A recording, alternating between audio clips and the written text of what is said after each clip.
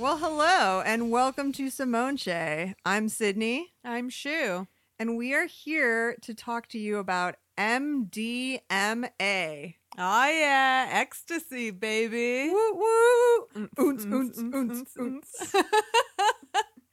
You see, it's known as a party drug. Everyone's favorite rave drug.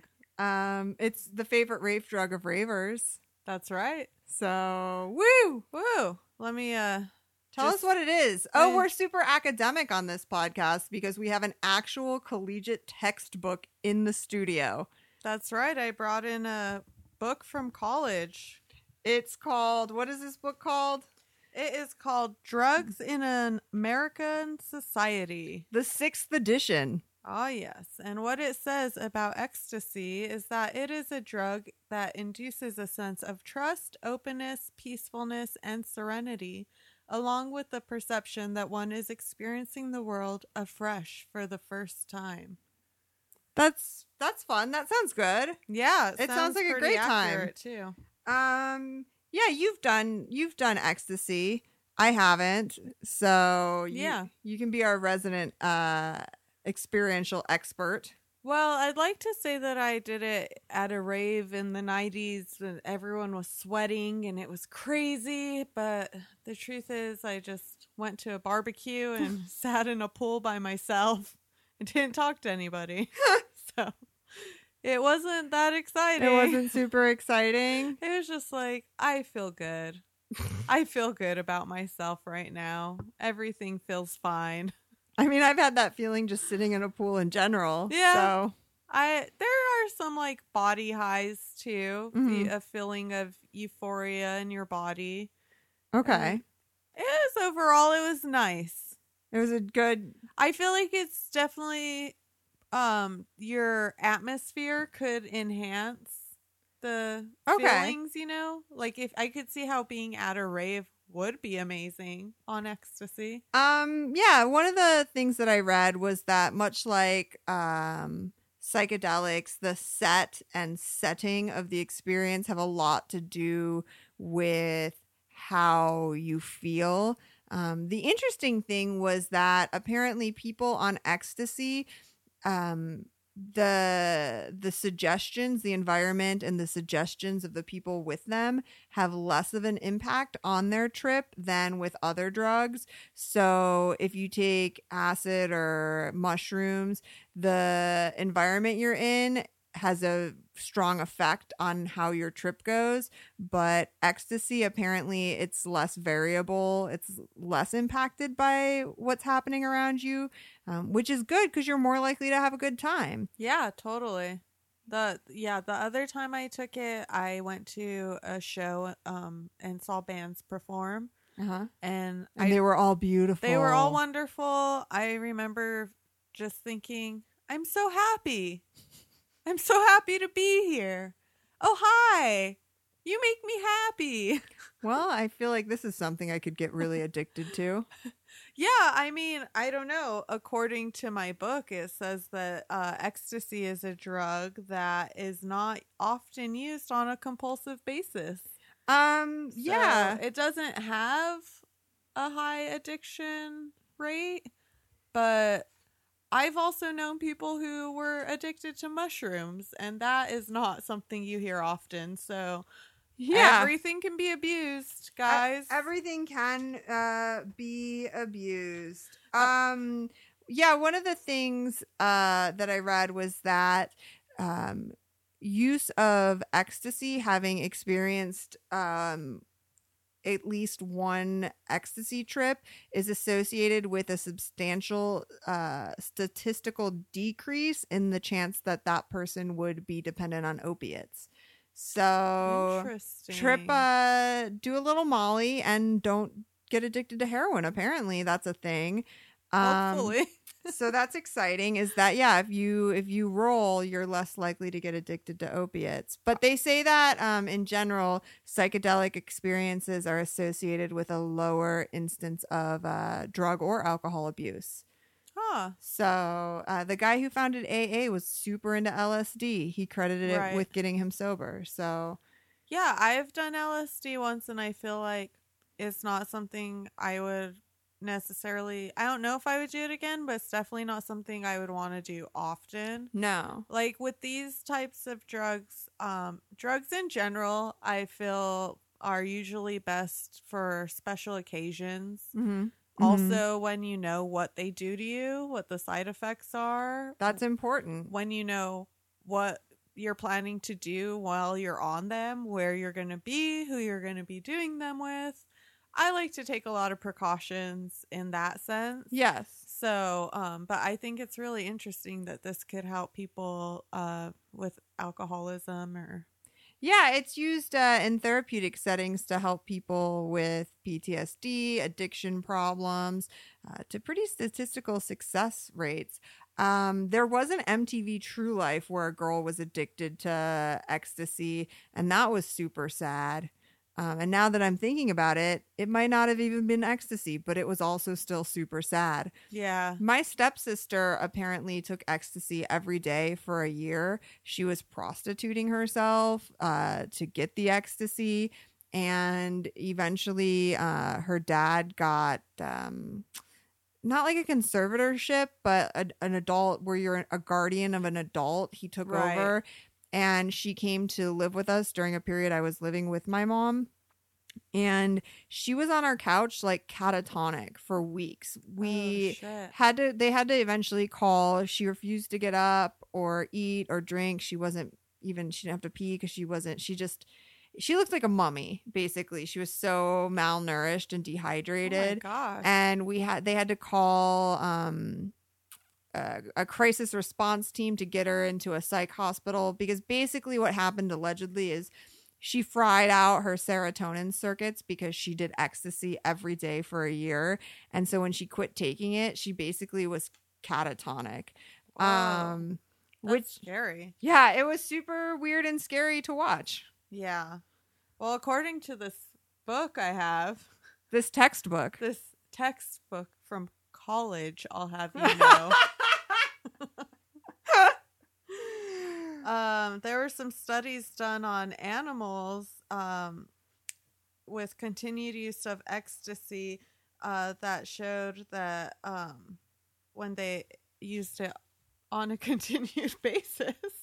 What are you laughing about? Because I said a continued use of ecstasy, and then when they used it on a continued basis, everyone listening will get it. Oh, it makes perfect sense. Yeah. Anyways, it shows that there's a permanent depletion of serotonin, which is an extremely important neurotransmitter that, it regulates our emotion, mood, cognition, sex, and sleep in our brain. Yeah. So, you need it. Yeah. So if that, that's what they found in animals. But if that is what would happen in us humans as well, that would be really dangerous. That would result in perhaps being catatonic on a couch. It would, on a sofa sleeper. That is fucked up. Is she okay now? I don't know. Okay, well, we hope so. Yeah, well, we hope a lot of things. Me too. Yeah, so MDMA, it increases the release of and it slows the reuptake of the neurotransmitters serotonin, norepinephrine, and dopamine. And they think, based on animal studies, that chronic use at high doses can cause the decay of the serotonin transmitters, so they're not working anymore in your brain. Mm-hmm. But some studies showed that apparently Harvard Medical School got a hold of some Mormons who had never done any other drugs but ecstasy. That is so weird. They'd never done any drugs or alcohol, and they'd only done ecstasy. And in those who had used it less than 50 times, they showed no permanent effects from it. Okay. The group that had done it 60 or more times showed a slight decline in cognitive ability, but still were statistically normal. So in order to cause damage to your serotonin receptors, you would have had to take really large doses and a lot of them, which I'm sure is what my stepsister did. But if you were, say, taking them in a psychiatrist's office in a therapeutic setting, the dose that's prescribed in those cases is so small that they haven't found any sort of permanent neurological impact of using the drug. So that's cool. That is cool because then it also helps with their PTSD, Yeah. their addiction, their emotions. So a lot of this information I'm getting is coming from MAPS.org, and that's the Multidisciplinary Association for Psychedelic Studies. But they've been funding since the year 2000 clinical trials on MDMA, and they just reached or were approved for phase 3 clinical trials, which is the last stage before medical approval. But basically what they've done is they've taken people who have been in treatment for PTSD for approximately 17 years on average, and they've put them through a clinical protocol where they have some advanced therapy sessions, and then over the course of a few months, they have 3 90-minute sessions where they're given MDMA in a therapist's office. They talk through their issues, their trauma, and afterwards, 80% of the people in these studies no longer on a clinical scale show any sign of PTSD. Wow. Which is, yeah, that's crazy because the treatment for post-traumatic stress disorder in the US actually doesn't work. Right. We use it and it doesn't work because when somebody's experienced a trauma, if you ask them to talk about it, they feel it all over again. They feel it all over again, and then they can't work through it because they're in this heightened fight or flight emotional state. Right. And ecstasy, one of the things it does is it creates a feeling of calm, of well-being. It disengages the amygdala so they can't be in that heightened emotional state. So they can actually recall their trauma and talk through it in a way that is therapeutic. This is all, done in a therapist's office. Obviously, Right. You can't take ecstasy at a rave and cure your PTSD. No. Don't do it. Don't try that. It can be a fun time, but it's not going to cure your mental problems. Right. Yeah. So- When I did, I definitely didn't have any like emotional breakthroughs or anything. I just sat in a pool. Yeah. But that's cool because it's like letting the person look at their problems from almost a third person Yes. perspective, and they aren't feeling all of that trauma that they felt when it happened to them. Yeah. So it gives them a chance to look at it and go, oh, that's fucked up, but I can let it go. I can let it go. Which is kind of how, how you're able to, when you look at someone else's life, you can analyze it Yes. more objectively because you're not in the middle of it. You don't have a horse in the race. Exactly. You just go, well, why don't you do this? It's Yeah. very obvious to me. But you can't do that when you're in the thick of it. So Exactly. ecstasy will help you get there. I wanted to talk about this Rolling Stone article where this woman, here, let me get the title of the article so people can actually, it's called The Psychedelic Miracle, and it's on Oh. rollingstone.com. Go look it up. And it covers a lot of science and where it's at in terms of research and blah, blah, blah, and legality. But the woman writing it, she first was suggested to do MDMA therapy because she kept going to the gynecologist because she felt something was wrong with her vagina. And they're like, there's nothing wrong with your vagina. There's absolutely, she just felt like it was off. And they would Did test. she feel like there was like a wall in it? No, she didn't get into specifics. Okay. Like She couldn't let anything in it? she, I think maybe thought there was like an infection or something medically wrong, which I just want to, this is a show about sharing. I was in an abusive relationship for a long time. Mhm. And afterwards, full disclosure, I went to the doctor a lot because I thought that I had yeast infections or UTIs, and the Yeah. doctor would look and be like, you're fine. There's nothing wrong with you. You don't have a UTI. You don't have an STD. You don't have a yeast infection. You're fine. And a lot of times they would just give me antibiotics and say, listen, like your urine Yeah. analysis didn't show any Yeah. bacteria, but maybe it's so slight that it's not showing up on a test.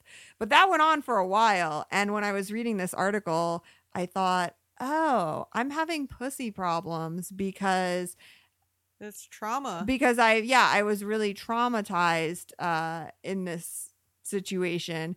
and I need to just let it go. Let it go. Sometimes when your soul closes, your whole closes. So. And that, I mean, that's a true thing, because there's women who have vaginismus, which is like unexplained vaginal pain, and they go to a physical therapist and a mental therapist for it. But this woman, her gynecologist suggested, hey, I know someone who does under the table MDMA therapy, because I see that you're going to therapy for PTSD regarding a sexual assault, and this is probably related. And the writer put it off and poo-pooed it, and a year later, she was having a breakdown. She was suicidal, and she realized, okay, well, if the option is kill myself or try doing MDMA, and I think that's important to note, that these decisions aren't taken lightly. The idea, you have to be at a crossroads where it's when people hear about use of drugs in psychiatric treatment, and they're like, oh no, that's so scary. And it's like, well, these are desperate people. Right. And that's why a lot of doctors are willing to do these therapies, even though they're still illegal, because they believe so much in the healing power of MDMA that they don't want to make people wait for it to become legal. Right. Not only that, but the people take therapy and take precautions to get ready to have the MDMA given to them and go through that process as well. It's not like you just walk in and go, okay, here's the drug, let's do this. Like, they prep them too and get them emotionally ready for what that's going to be like. Mm-hmm. So it's all very clinical. Yeah, they say the most important thing is to be ready for the experience. And if someone offers to give you MDMA psychotherapy without having prior counseling sessions, that you shouldn't do it with that person, because they're being reckless, and you need to have prior and post counseling sessions so you're ready for the experience, and then afterwards you can integrate what you've learned in it. But this woman, the most interesting thing was she had an instance where a man attacked her, and she managed to get away, and for years she thought it was that she was scared of sexual assault, and that was the root of the anxiety. And during her MDMA session, she realized, oh no, she was also scared that this man was going to kill her, but she had suppressed that, because she'd suppressed that could have even been a possibility, because if she thought that random men were going to kill her every time she left her house, she couldn't function. Right. So she had suppressed that thought so much that it was causing all these issues. And she wrote that after having this revelation, like, oh, I'm not just scared that men will rape me, I'm scared that men are going to kill me. And she said for several weeks after that, walking down the street, she would just look at men and be like, he's not going to kill me. He's not going to kill me. And just recognizing that was the thought she was having before, and being able to go, oh yeah, no, like, not every man is going to kill me. And she was able to move through the world without that prior anxiety. It was really interesting that she was able to unlock this fear, this deep-seated fear, and I was able to unlock that burp on Mike's dick. So take that I like it, Mike. Take that, Mike.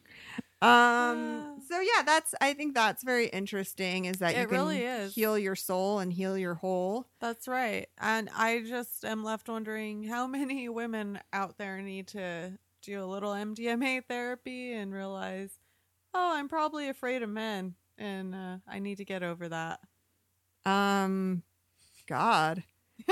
Well, I mean, I think that we've decided that I'm going to take MDMA on your couch, and we're going to come up with some breakthroughs. Oh my God, I can't. Can you imagine the things that are going to come out of me? Okay, I'm going to try to be your therapist.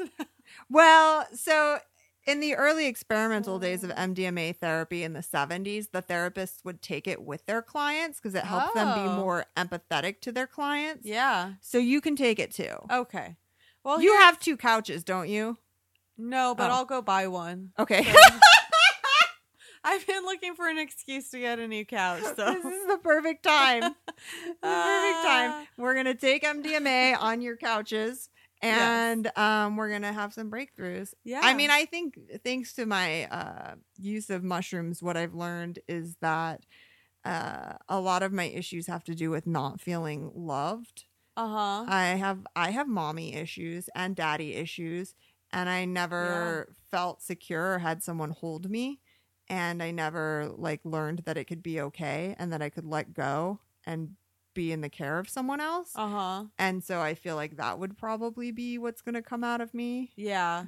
And I'm just going to be like, I just want to be held.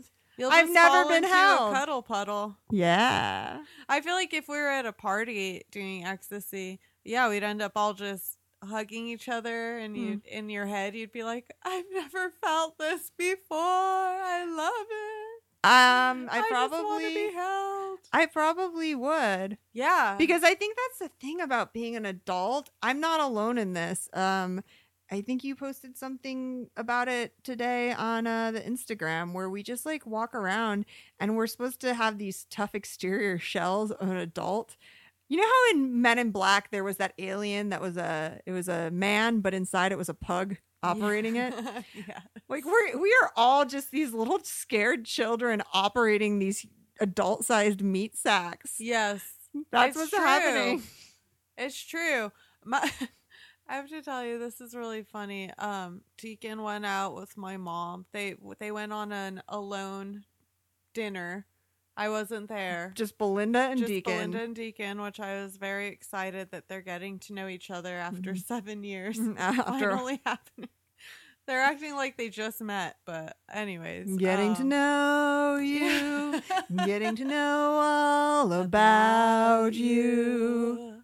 And he was telling me how my mom brought up that I'm probably so clingy because her and my dad didn't let me walk or didn't make me walk until I was older than 2 years old. Really? They just carried me everywhere. You were one of those? I was one of those, and I told him, yes, I do remember when we'd be going somewhere, leaving the house, instead of getting up, I would just throw my arms up. Really? Like, I'm ready. And then whoever was around would just pick me up and take me. So, wow.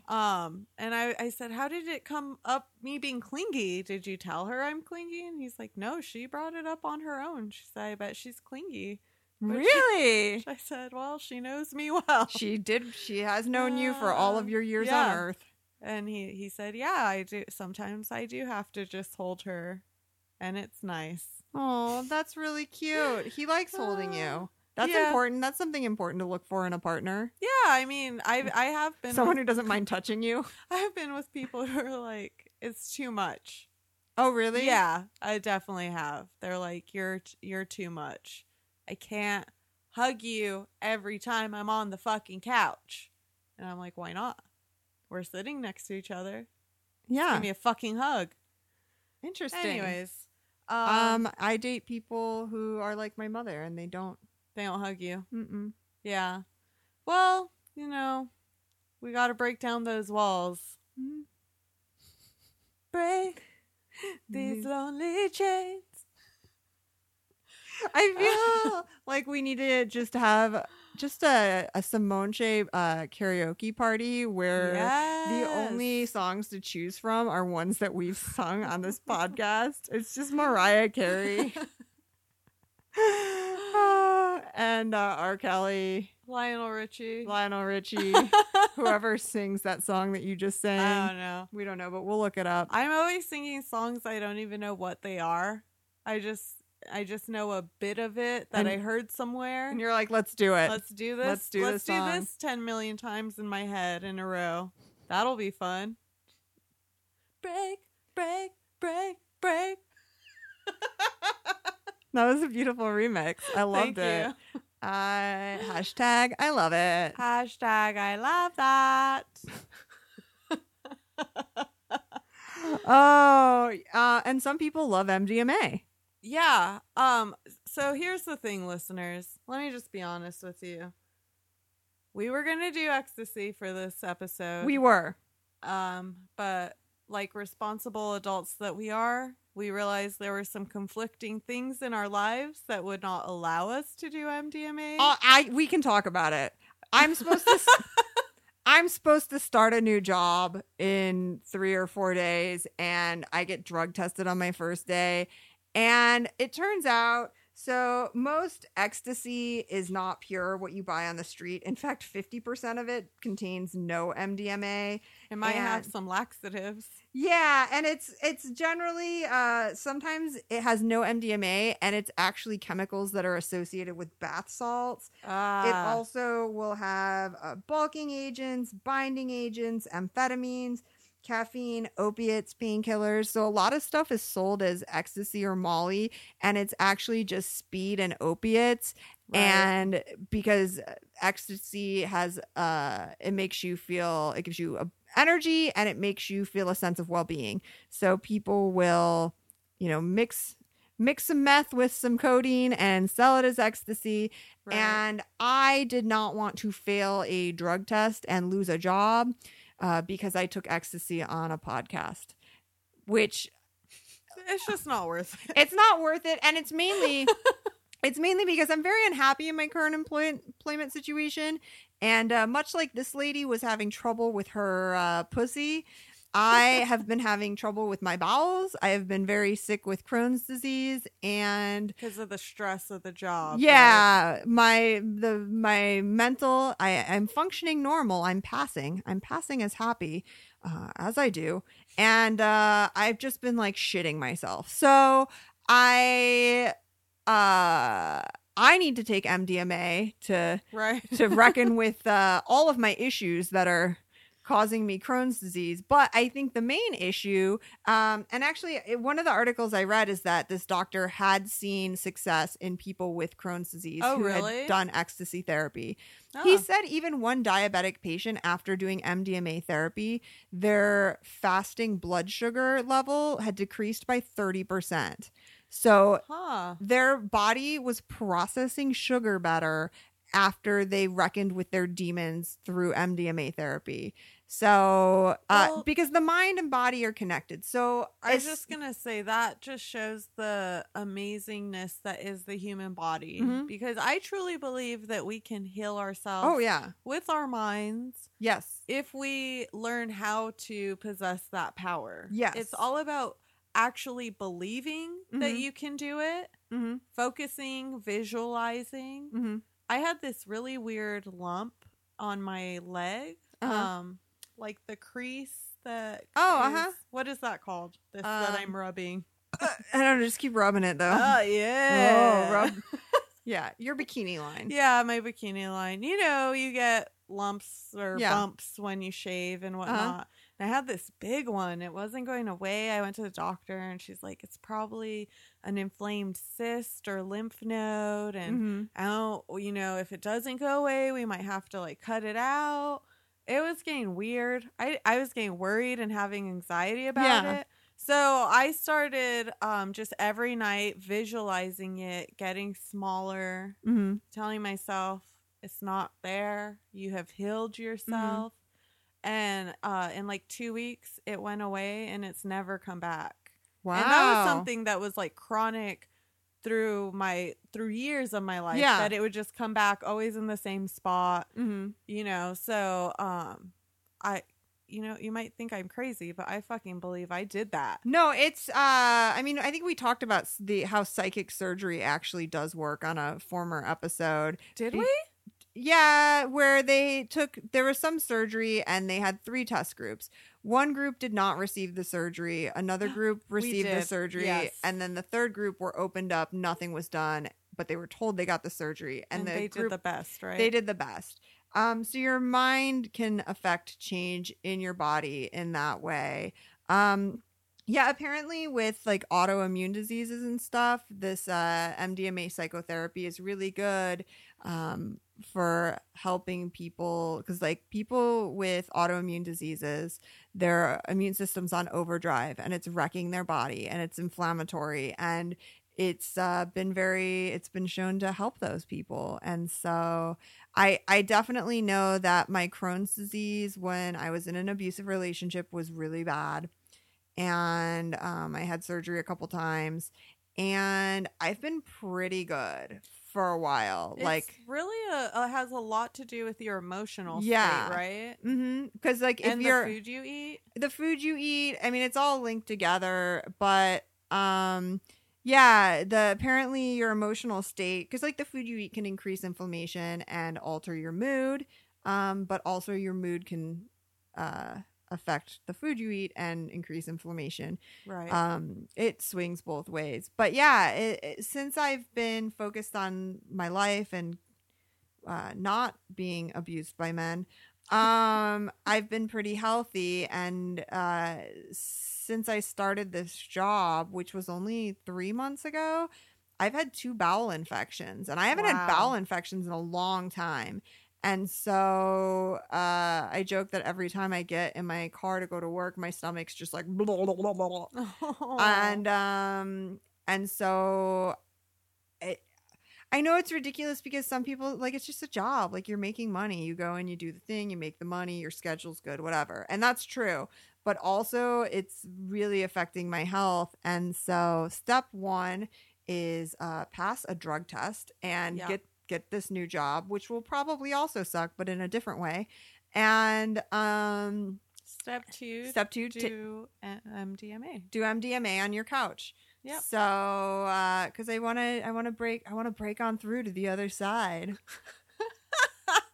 I'm embarrassed about having said that. Don't be. I love it. So jinxies. Pinch, poke, you owe me a Coke, motherfucker. So yeah, that's why we're not on Molly right now, is because I was scared of what it was mixed with and that I might fail a drug test. But probably by the time this airs, I will have tried it out, and then we'll do an update. Yeah, we'll do an update. Speaking of updates, I think you have a little update of your own to give us. I do have an update. On a previous episode, I was very disparaging about the bedroom skills of the person that I was seeing, and Shu and I really hashtagged it's over. You suck with your dick. Hashtag you suck with your dick. And I wanted to take that back because I'm still seeing that person. You've had sex with him again. And it was better. It was better. And I wanted to acknowledge that I have been with people who were more open sexually than I am. And I probably came off as a wet blanket to them because it takes a little bit more for me to get to their comfort level in the bedroom, right? Initially, you can be very inhibited and uncomfortable when you're with a new partner. And so because he is maybe more inhibited than I am, I wasn't understanding or thinking about the fact that it maybe takes him more to get as comfortable as I am, in the same way that it takes me more to get as comfortable as other people. And there's just varying degrees of sexual openness, and not everybody is just like out the gate ready to do the damn thing. And that's fine. Like, that was me being a not kind, not understanding person. Also, he's a very nice human being who has legitimately done a lot of things that have made my life better. And to say that someone sucks just because I had sex with him twice and it wasn't great, I feel bad about that. That's nice of you. Fortunately, he doesn't listen to my podcasts or my music. And that is really ideal in a partnership, obviously, because I'm a fucking cunt. And if someone were to listen to everything I say, let alone someone who were dating me, they would want nothing to do with me. So yeah, thankfully he hasn't listened to those. And even though he won't listen to this, I wanted to issue that correction because I preach about understanding and empathy, and I was not being understanding. We're being bitches. Yeah, we were being fucking bitches. And It's fun to be a bitch. It is. It really is. And like, yeah, like I was angry that I had sex that like wasn't great. We have our own podcast. We can bitch about whatever we want. We can be fucking cunts. And so yeah, I'm sorry. I've had sex with him one more time and it was better. And that's good. And that's nice of you to say sorry. And we were talking about how nice he's been, and it's not like in a way of like, I was nice, so now you give me something. Or it was just genuine niceness. Yeah. And that's so rare to run across people like that. I feel like, maybe it is worth just giving it a little bit more time and giving him a chance. And like you said, like maybe he just needs to warm up and be more, to open up more. And yeah, because he's not as open of a person as I am, and I get it. But he's done some really unselfish things for me that I guess I'll say, okay, so I work right across the street from where he lives, and I hate my job. I'm very unhappy there. And he has actually gone out of his way to get me interviews at places that are further away and that schedules would conflict even more so. So rather than say, oh, I get to see her all the time, it doesn't matter that she doesn't like her job, he's actually made phone calls and sent emails to get me interviews for jobs that I would be happier at, even though it means that we would see each other less. Oh, that's nice. And that's really nice because I'm used to very selfish partners. I was with someone where I got into my dream school, and it was in another state, and I was crying with happiness just being like, I accepted on the spot by a recruiter for my dream school. And the reality was that I probably would never go there. It's super expensive and whatever. Yeah. But rather than like let me feel good for even a minute, when I went home to my boyfriend and I said, oh my God, I got into this school, he said, well, what about me? That was his first response, was what about me? Oh my gosh. If you move out of state for school, what about me? And what a dick. The correct response is, I am so happy for you. And do you think you're going to go? How could we make you go? Like, what does that mean? Whatever. Yeah. But like, no, because it wasn't about me. It was about him. And what about me? Yeah. And I'm used to kind of having men tear down my joy. Right. And what you want in a partner is someone who their first instinct is to be happy for you. Whether or not that affects them negatively. You get your dream job, but you're going to be working longer hours, but it's your fucking dream. They should be happy for you. That sort of thing. And I'm not used to having that. So yeah, this person is a genuinely good human being who has already in a short amount of time done a lot of things to show that they care about me as a person and my well-being on this planet. And how it affects them is secondary to me being happier or achieving greater success. And that's, I don't know, whatever. That's great. It's really great, and I'm giving it a chance. And this is me being like honest, vulnerable, Sydney. Which you're not going to hear very often, so fucking cherish it. Fucking cherish this shit, because mostly you're going to get vulgar, flippant Sydney, and not Sydney who like really just wants to be loved. So, I love it. Yeah, so there we go. Yay. Except for when I'm rolling on your couch, and then I'm going to be like, I just want to be loved. I'll put Bruce on your chest, and you can pet him. I want to be loved by Shu, just Shu, and nobody else but Shu. I love you. I'm Shu. I was thinking of doing a theme song for our podcast that's just, I want to do drugs with Shu, just Shu, nobody else but Shu. I love that. I would be all about it. I want to do drugs with Shu. Yeah, so anyways, that's in the works. Okay. Yeah, let's record that. Let's get that up. That'll be a hit single on iTunes too. We'll release it. How fun. So MDMA. Oh, wait. Is a thing. Yeah, it is a thing, but I have another update. Oh, what's our other update?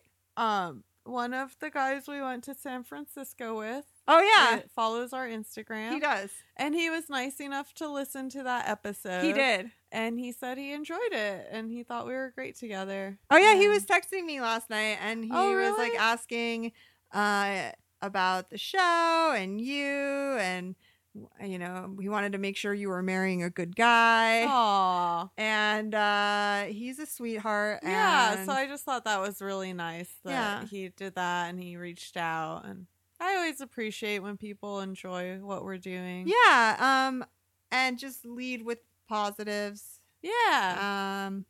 So that was that cool. was nice. I really like that guy. I'll just say, there's people that you aren't super close with. Like he and I have never lived in the same state. I mean, we did for 4 months. Yeah. But every time we talk or every time we're in the same room, there's just like a connection. It's really weird where I'm just like, you're my family in a weird way. Where we can go years without seeing each other. And then when we're around each other, I'm just like, yeah, we're meant to be in each other's lives.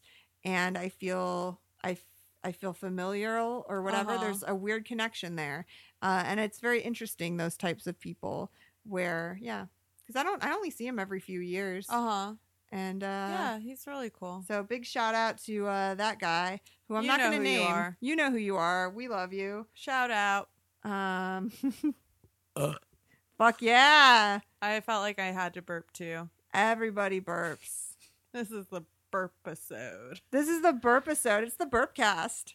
Welcome to the Burpcast with Sydney and Shu. Burp, burp, burp, burp, burp, burp, burp. Oh my god. The level of fucking joy that brought me. I gotta tell you, I haven't been doing well mentally. I'm working very hard to Get back up there. get back up there. I've been having a bad week or two. Yeah. And I've been feeling very overwhelmed and stressed, and listen, some days you feel more like Sisyphus than others. Yep. And I've been there. But that little ditty, that little song really brought me back to life. Oh, good. I'm glad. And I pictured the WB Frog singing that. Yes. Man, I wish they'd bring him back. Poor guy. Poor guy. He's out of a job. Do you remember his name? WB Frog. Oh, is that what it was? No. Oh. Can we look it up? Yeah. Okay. I thought it was something fancy. It is. McKinley or WB Frog. My name's Michigan J Frog. Is it? See, McKinley was close. It was close. Michigan J Frog. That's so weird. Yeah. Why would they name him Michigan J Frog? I don't know. That's the CW the WB, which is now the CW. Yeah, because it was the WB when it was Warner And Brothers he'd go, Black. Dubba dubba Dubba, dubba dubba, dubba dubba, WB. And then they got white shows on it, and they were like, we need to rebrand it because we don't want people. We were the Black Network, but now we're the Mixed Network. That's so bizarre. Yeah, so Okay. they changed the name because they got all those white shows To the CW. to the CW. I feel like it was a branding thing to let people know we're not just this network anymore. Okay. Well, I miss Michigan J Frog. We all miss Michigan J Frog. But in our hearts, in our souls, in our holes. I'm gonna get a tattoo of him right above my puss. I'm gonna get.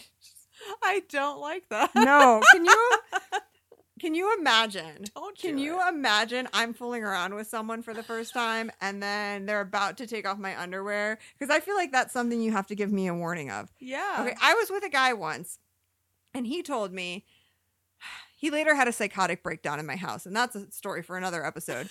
But while things were still good, he told me as we were fooling around, he said, "Hey, I have to tell you something." And I was like, "Oh, fuck, what? You have HPV? Who doesn't?" No, he said, "I have to tell you something." And I was like, "Okay." And he said, "I have a tattoo of a wolf on my chest." And I feel like I could have taken his shirt off and seen a tattoo of a wolf and been fine with that. Totally. I actually did not need a heads up, but he felt like I should know this just before. Was it an ugly wolf? No, It's fine. It's it's just fine. normal. It was a pretty great wolf. And I said, "I love it. I love wolves because they look like my dead dog Lenny." And if there's one thing I want to think about while having sex, it's dead dogs. You know. So anyways, but Oh if my I had a God. tattoo of Michigan J. Frog right above my pussy, that is something you do have to tell people about before you get naked. Is. Like, hey, before we go any further, I still want to fuck you. That's not what this is about. This is not. I just want you to know that. I don't know. I was trying to come up with a W fuck. You have like a little fuck catchphrase. I have like a song for it. Oh my god, Oh. that's too much. Yeah. I love the CW. Well, they have Riverdale. They have Riverdale. They have You're Already Dead, the zombie show. Oh, I don't know. I don't have television hooked up, so I don't know how these things work. Well, Get back to me in 3 years. I will. She's a zombie detective. Ooh. And it's a really good show. And then Jane the Virgin. Oh. So I'm a 30-year-old woman who just can't get enough of CW. That's fine. We're pro CW. If there's one stance this show is going to take, we're pro CW network. At least the shows. Yeah. I'm not saying I don't know who the fuck's running the network. I can't say I like those people personally. We don't know them. But I like the shows. The zombie show is called iZombie. Oh, iZombie. And it's good? It's good. It has a really good opening theme song, which Deacon was nice enough to find, and he was going to include it in our wedding mix. Oh. But it turns out that song is hella long, and there's just like a very small clip that was taken for the show, and the rest of it doesn't sound anything like that. Oh, that's how they get you. Yeah, I was like, what? This is the song? Can we talk? I know this is an MDMA episode. I know this because it's on our notes. When do we ever stay on topic? That's right. Tell me that. Speaking of zombies, Uh-huh. the new season of The Walking Dead started. Yes, it starts. I saw the first episode. Fuck! It starts every October just for my birthday because That's right. AMC they know loves it's me. your birthday. they know it's my birthday and they give that gift to me every year. I am so in love with Negan. I hate him. Okay, he's a very polarizing figure. I really enjoyed him in the comic books. I enjoy him on the show. I want there to be a spinoff that's all Negan all the time. They can call it Sydney's Wet Dream. You can have that, AMC. You can have that title. And someone said, you can't possibly like Negan. You're saying you like Jeffrey Dean Morgan. You like him. Yeah. And I said, no, I like Negan. Straight up in the comic books, Negan, he's the alpha male. He's in charge. Yeah. And he sticks to his word, and which is a lot. That's a lot to ask from somebody in this post-apocalyptic world. He does stick to his word, and Rick can't stand not being in charge, and Rick keeps getting his people killed trying to overtake Negan. And it's like, hey, dude, you may not agree with everything the dude does, but he does keep shit in order, and he does stick by his word. And why don't you just step down and stop getting your people killed, Rick? Also, Negan's hot, and I would fuck the shit out of him. I'm sorry. I'm sorry. Am I a bad feminist? That's a very controversial opinion. Maybe we can do one of those Instagram polls where is Sydney a Ooh. bad feminist because she wants to fuck Negan? I would fuck Jeffrey Dean Morgan. Don't get me wrong. Yeah, he's cute. He's fucking hot. I would fuck him as a normal human being. However, it's the character of Negan that I find attractive. I am shocked. I don't even know what to say to this. I hate Negan. I fucking hate him. What? He's got that baseball bat and that leather coat. He's so... First off, every episode I just end up screaming like, fucking kill him! And secondly, he's so fucking cheesy. I know. Not only is he a complete barbaric asshole, but he's cheesy as fuck while doing it. Yeah, he mixes like my favorite vaudeville comedy stylings He really does. with being a murdering sociopath. And I appreciate that about him. I get what you're saying with Rick. Like, he does need to stop being such a control freak. Uh-huh. Like, it's not his job to be the New World ruler. No. But Negan is, like, being unnecessarily brutal. And I think that's the point, is like, you can't have someone ruling who is just going to burn half your face or murder you with a baseball going bat. for theatrical. If he just shot people, I don't feel like it would have the same impact. I hate him. Okay. Well, listen, But- a lot of people hate Mr. Big on Sex and the City, and I feel like Mr. Big and Carrie were the perfect couple for I each liked other. them. I like that they ended Yeah. up together. Yeah. And I do like the actor that plays Negan. I think he's cute. I'm glad he's married to Hillary Burton. He is? Yeah, and I was obsessed with her as an MTV VJ and also when she was on Oh. One Tree Hill, because I remember when Oh. she left MTV to be on One Tree Hill, and I was like, fucking moving up in the world. Hell yeah, girl. Get it, girl. And it just came out recently that Ben Affleck groped her on a episode of TRL or Yeah, of course he did. some MTV show. Ben Affleck's one of those like drunk guys that's just I like was a gonna fucking say, monster. like, I unfortunately am totally not surprised. Kind of like, yeah, he's wasted all the Yeah. time. Like, how many press conferences did he do where he was just shit faced doing whatever the fuck he wanted? Yeah, because alcohol's gross. And then guess what? How many of you out there have just gotten blacked out drunk and had to ask someone like, "Do you hate me?" when you wake up the next day? A lot of people. Hey, That's a pretty universal experience. Did I do anything to piss you off last night? That was like mine and Deacon's first year dating. Oh, was like man. me getting blacked out and then just being like, "Do I need to say I'm sorry? What did I do?" I think I'm really boring to Uh. date now because I don't do that.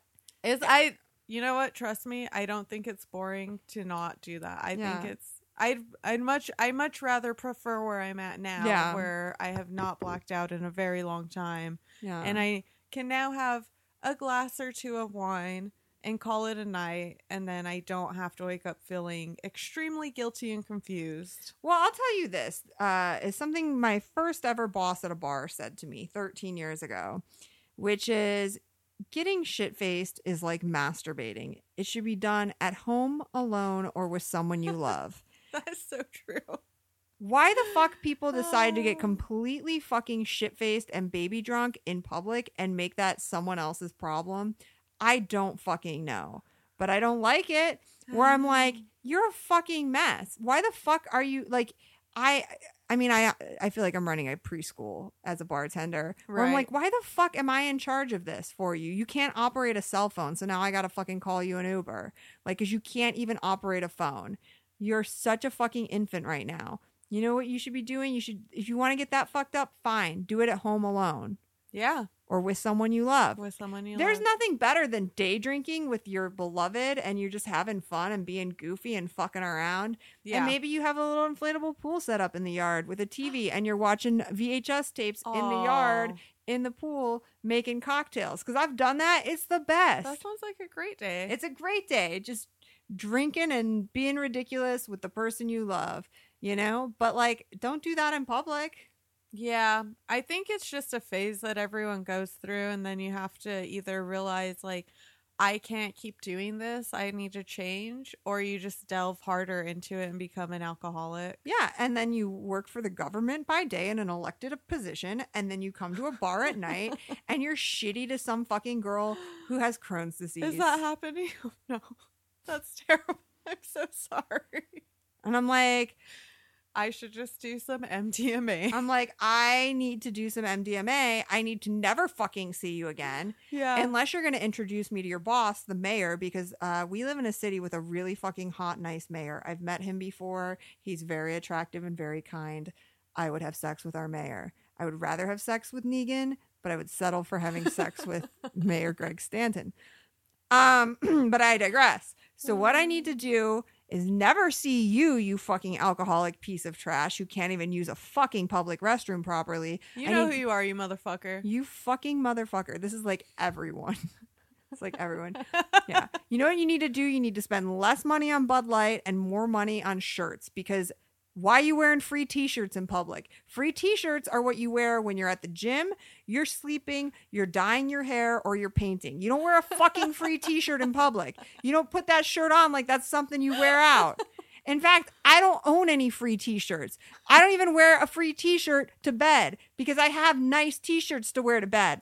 Got a nice Disneyland Fantasmic shirt I'm going to wear to bed. I got a Miley Cyrus shirt I'm going to wear to bed. I'm not wearing some fucking promotional shirt for some fucking dumbass company or from some shitty gym that I'm a member of, but I'm not going to rep their shirt. Fuck you. What do? Every time someone gives you a sticker, you put that sticker on your car? Why the fuck do you got your car covered in stickers? So anyways, what I need to do is never see you, you free t-shirt wearing motherfucker, ever again. And I need to take some MDMA on Shu's couch.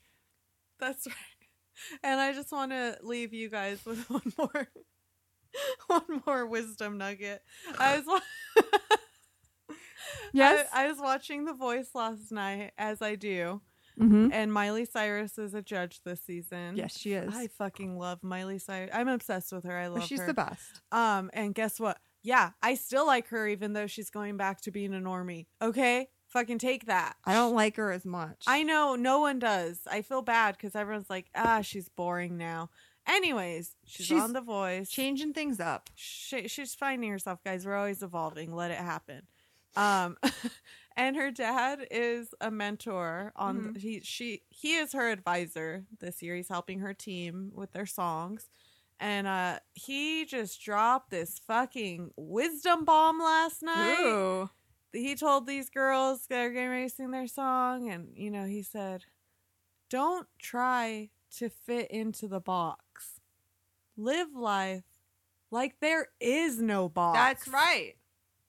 That's a quote from Billy Ray Cyrus. That's beautiful. You fucking put that in your pocket and walk around with it all day, damn it. Oh, I will. Yeah, I really liked that. So. I like the idea of seeing the box. We're acknowledging the box is there. Yeah, it's there. But I'm not living my life like that's We're living in our charge. life like it's not there. That's right. We're walking around the box. Mm-hmm. We're kicking the walls of the box in. That's right. Changing it into a rectangle, an oblong. Knocking the corners off. That's right. What happens to squares in space? The corners get knocked off. And it turns into orbs. That's why planets are round, is because the corners get knocked off. Also, apparently, it's because equal gravitational force from all edges make it so when they form, they're in orb shape, and it's not that they started out square and the corners got knocked off. Oh. Listen to my other podcast, McNulty and DeLorean. Yeah, so you'll get this if you listen to her other podcast. The other podcast, McNulty and DeLorean, the most recent episode, It's All Orbs. We cover why everything is round. I enjoyed it, obviously. I'm quoting you. So Billy Ray Cyrus, you're right. Knock them corners off. Yeah, live life like there is no motherfucking box. I love that. All right, guys. So I'm just going to let you know, if you want to meet with us in the social media world, even though we don't like it very much, we're still there. We're still there. And you can find us on Instagram at Simone Che Podcast, Twitter at Simone Che Pod. If you search in Facebook at Simone Che Pod, it'll take you right to our Facebook page. You can find Sydney on Instagram at Sydney DeLorean, and me, Shu, on Instagram at Shu Marley. So, yeah, follow us, friend us. Have a good Wednesday, guys. Happy Hump Day. Happy Hump Day, and we look forward to talking to you soon. Bye.